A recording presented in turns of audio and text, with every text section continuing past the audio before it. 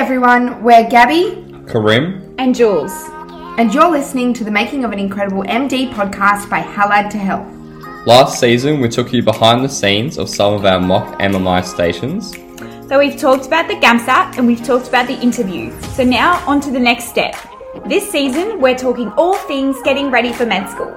We will be running you through what a day in the life of a medical student looks like, what study techniques to know about, what your career is going to look like, and much more. So stay tuned and get ready to get med ready. Hey everyone, and welcome back to episode 5 of the podcast. So last episode was our How to Study part 1, and this is part 2, all about how to take notes and actually learn stuff in medicine. When first starting, I think it can be quite overwhelming with what you need to know, but also there's lots of resources out there that you sort of like, should I use this? Should I not? So on this episode, we're going to give you some hopefully helpful advice about what we used and how we got through the first year, what study methods we used and what not. So Karim, did you want to start us off with any general tips? Yeah, absolutely. I think in terms of actually learning stuff in medicine, it can be very, very tricky. One bit of background information I'd like you guys to know is that what you build on in first year, you're always going to use later on, but not everything you learn in first year is super important, if that makes sense. So not everything you learn is clinical, but everything else that is clinical, that is relevant, you begin to build on in following years in med school, but also once you get into the hospital, you start learning a lot more things that perhaps weren't touched on in first year. But that's sort of the basis of this episode. So what we're trying to say here in terms of the resources that you can use and all that, they're all focused on the idea that what you learn in first year, you're going to build on that in later years. But one misconception that we want to get out of the way is that you need to focus on understanding and not necessarily memorizing. And I think you'll hear that a lot throughout your med school, is that not everything is super important. You don't need to memorize every little detail, but you do need to understand the big picture concepts, if that makes sense. So yeah, I'll pass on to Gabby for a bit of story time in terms of her experience learning this year and finding resources that she thinks are useful. Do you want to tell us a bit about what you found? Yeah, so as I sort of mentioned last episode, it took me a while to trial a few different ways of learning and figure out what works best for me. And to be honest, I don't think I really got it until semester 2. So it did take me a while.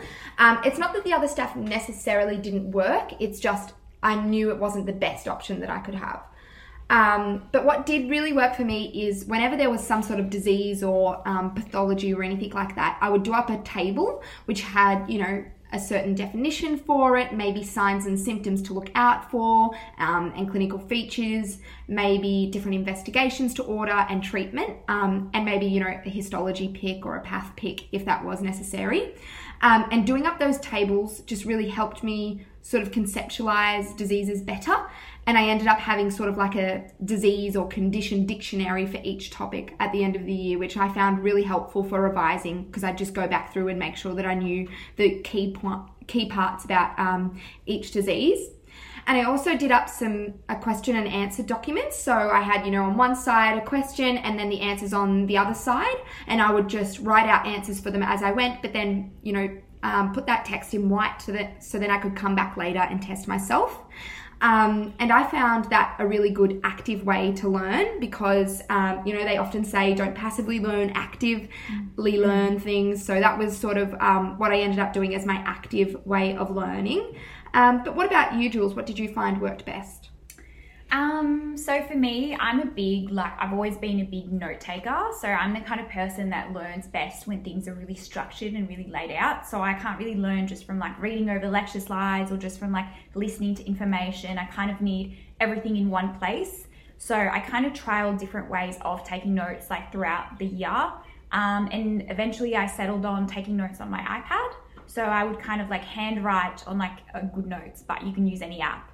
I would kind of handwrite summaries, and then I would try as much as possible to kind of going off what Gabby's saying about active learning, a really good way for me that works to actively learn is to transform the information. So instead of just sort of like copying out notes, for example, you want to like change the notes into like a flow diagram or like into a table or like questions and answers. So I really liked having sort of like flow charts or like mechanisms.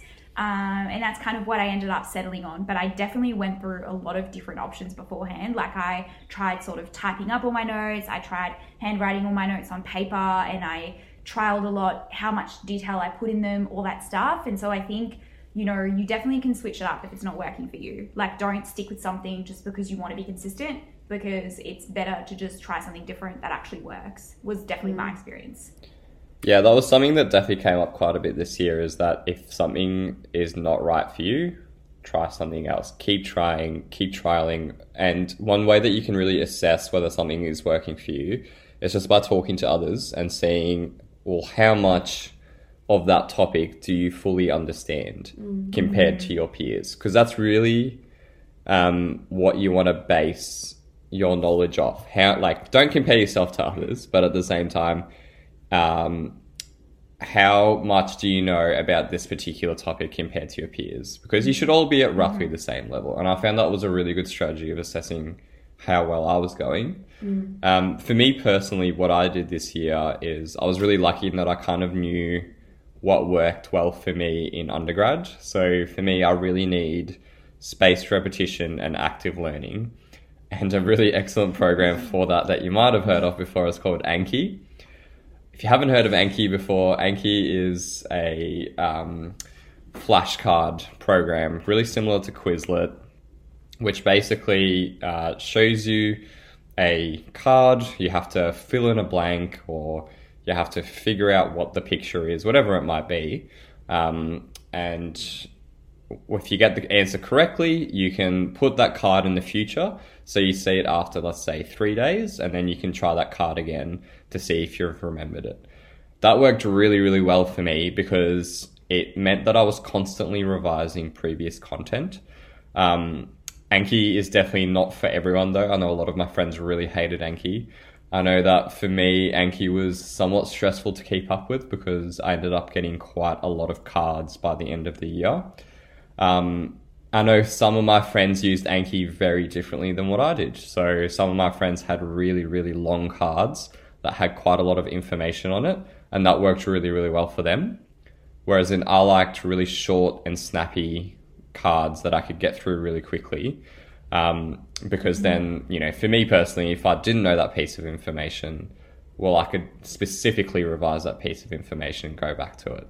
But I think it really varies on what works for everyone. So keep trialing what you think works well for you.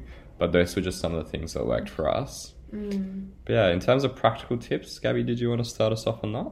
Yeah, so I think you sort of alluded to it, like talking to friends and getting a gauge on what study techniques they're doing, I think is definitely a good piece of advice. But also don't compare yourself to others, as you said before. Like if someone else is doing some cool new way of studying that just doesn't work for you, then don't force it to try and work, because it'll probably cause you more pain than what it's worth.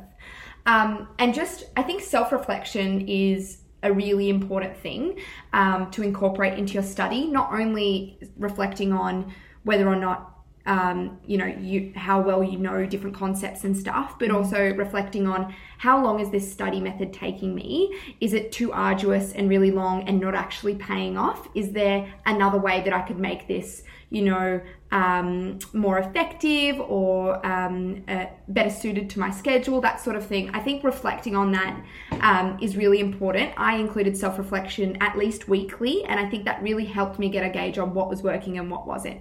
And if you're in any of my classes in HALAD, you'll notice that I love self-reflection and will force you to do it. So I think that's something that definitely helped me. What about you, Jules? I think one of my biggest tips is to not limit yourself to just lectures as your resource. So I personally really like to use a lot of extra resources that are available like online and stuff. So some of my favorite ones were Amboss. I use Teach Me Anatomy, which is really good summaries of like all of the anatomy. Amboss has summaries of pretty much everything you really need to know.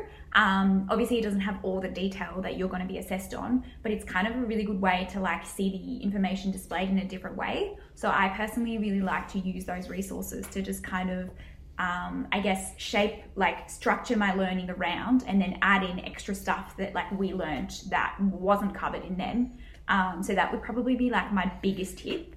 And then just also just as, you know, as Karim's kind of mentioned, just like be really quite consistent and try to just keep going over and over the content, because it's not something you can really just cram. It's really something that you've just got to keep learning, because otherwise there's going to be too much.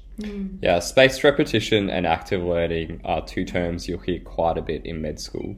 So active learning is the process of testing yourself on the knowledge that you need to know. So rather than passively reading about a disease, you would ask yourself, what do I know about the specific pathology or whatever it might be? And spaced repetition is seeing the content often enough that you develop it as a long-term memory, rather than only knowing it for a short period of time, which is cramming. But yeah, be very familiar with those two terms and try to incorporate them into your study as much as possible. Building on what Jules said, there's also some other resources you can look into. AMBOSS is a fantastic resource. It's something I've definitely used quite a lot this year, and it has incredibly relevant information that is highly, highly clinical. I can see myself using AMBOSS for quite a few years to come, to be honest. And Osmosis are really, really excellent videos that are quite quick, easy to watch, and they have very clinically relevant information as well. If you're a flashcard person, obviously there's Anki, which you can edit and make yourself. You can also use, if you're struggling with anatomy, Netta's flashcards. They're also really, really good. They have very good summaries of the relevant clinical anatomy that you need to understand. But yeah, just keep trying different things and don't be too harsh on yourself if you're not learning as quickly as you want to be. Just reflect, like Gabby said, and try and find something that works better for you. Yeah, and in terms of using resources, I think the best way to use them in an active way, and then to learn lectures in an active way, is to actually prime yourself before you watch a lecture. So more likely than not, a lot of the students, especially Melbourne students, are going to be watching lectures online next year. And for me, I found that quite difficult because you don't see a lecturer's face. It can be hard to sort of stay focused and actually listen to what's going on. And watching lectures becomes a very passive activity of just sitting there and letting the information wash over you. So a way that I made that more active is that I'd look at the topic of the lecture before I'd watch it, maybe flick through the slides a little bit, get a gauge of what the lecture's going to talk about, and then ask myself a couple questions about the topic before watching the lecture. Usually I'd know nothing about it, but it was good to gauge my sort of basic level of knowledge about it. And then I would research a couple things on some of those resources that the guys have mentioned, AMBOSS, Osmosis, and all of that. And then I would watch the lecture and then reflect on how my level of knowledge has changed from before the lecture and now after the lecture. It can be quite a long process, but for me, it really worked. So feel free to give that a go and see if that works for you. And also, just to build on that, remember to constantly ask yourself what you think is important.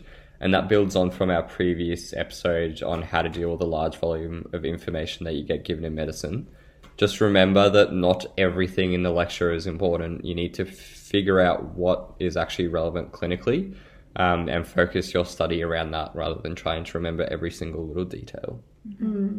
And I think something as well that might happen if, you know, you guys are looking at all those different resources is we kind of have a term that we, I think, just made up, but we called it resource fatigue, which is that if you start looking at too many resources, like other people's notes, all these different like AMBOSS, Osmosis, Teach Me Anatomy, all the lecture slides, textbooks, etc., you might start to feel overwhelmed because there's just going to be too much to go off and you're not going to know what to prioritize, what to go off. So I think sort of try a few different ones, and then the ones that you like, stick with those, and don't feel the need to constantly be looking at other stuff, because it does take a long time to familiarize yourself with a new resource. And after a certain, once you've got a few that you like, that time is probably better spent just consolidating your knowledge rather than exploring new textbooks and stuff like that. Yeah, exactly. Absolutely. I think resource fatigue is definitely very relevant in med school. I know that a lot of my friends would always tell me what new resource to look at. And I was always very hesitant to look at those resources. But I think I sort of swung the other way a little bit too much. Try not to just rely on one resource like me. Don't just do Anki all day. Try to do other things as well. So I remember, Gabby approached me with a new resource called Past Medicine, which was online, clinically relevant questions, basically. And it's a huge, list of questions that assesses, relevant knowledge that you'll pick up throughout the year. And I was really, really hesitant to get onto it. So I didn't use it for a lot of my study, but then I only got onto it at the very end of the year, and I found it actually extremely useful on top of some of the other resources that I was using as well. So don't be afraid to dabble in it, see if it works for you. If it doesn't, stay away from it. If it does, maybe include that as well in your list of resources that you use. It can also just be good to include other resources to keep you entertained. Because, the reason why Anki didn't work as well for me as it did for Krim is because I get bored really easily. And just sitting there looking at flashcards all day does not interest me at all. But when I included Anki with lots of other resources, I could deal with it, and I actually found it to be quite useful. So think about that as well. What's going to keep you actually studying and interested and having a good time while you're studying as well? Yeah, which leads us really well onto the next point, which is always keeping things in perspective. In terms of learning stuff, it's more than just your grades. Remember that whatever it is you're going to learn, and this is really one of the beautiful things about studying medicine, is that you're probably going to one day use that information in some way or another. You might not use all of it, but that piece of information that you learned might help someone in the future. So remember, it's not just about your grades. It's also about that long-term perspective of, this learning is actually going to help people. It's going to help me in my career, but it's going to also help other people in the community. That's a really worthwhile thing. Yeah, but there's other things as well, don't be harsh on yourself. Don't compare yourself to others. I think that's something we've mentioned quite a lot. You don't need to know absolutely everything as well. And if it can be really easy in medicine to go, oh, you didn't know that, that's something that you should totally know, or I should know that, or I shouldn't know this. Just be kind to yourself. You will learn the relevant stuff as you go. Yeah, exactly. Okay, so I think that wraps things up today. Yeah, so thank you all for listening. Again, if you have any questions, feel free to reach out. But next episode will be episode 6, our final episode of our How to Study series, and it will be all about what a day in the life looks like before Zoom Uni and then Zoom Uni, just to give both perspectives there. Thanks all for listening, and we'll see you next episode. Bye. Bye, everyone. Bye. Thank you for listening to the Making of an Incredible MD podcast by Halad to Health. Please like, share and subscribe to help spread the word about our podcast. And we'd love to hear your feedback. So send us an email or message on Facebook. All of our links are in the show notes. Thanks. We'll see you next time.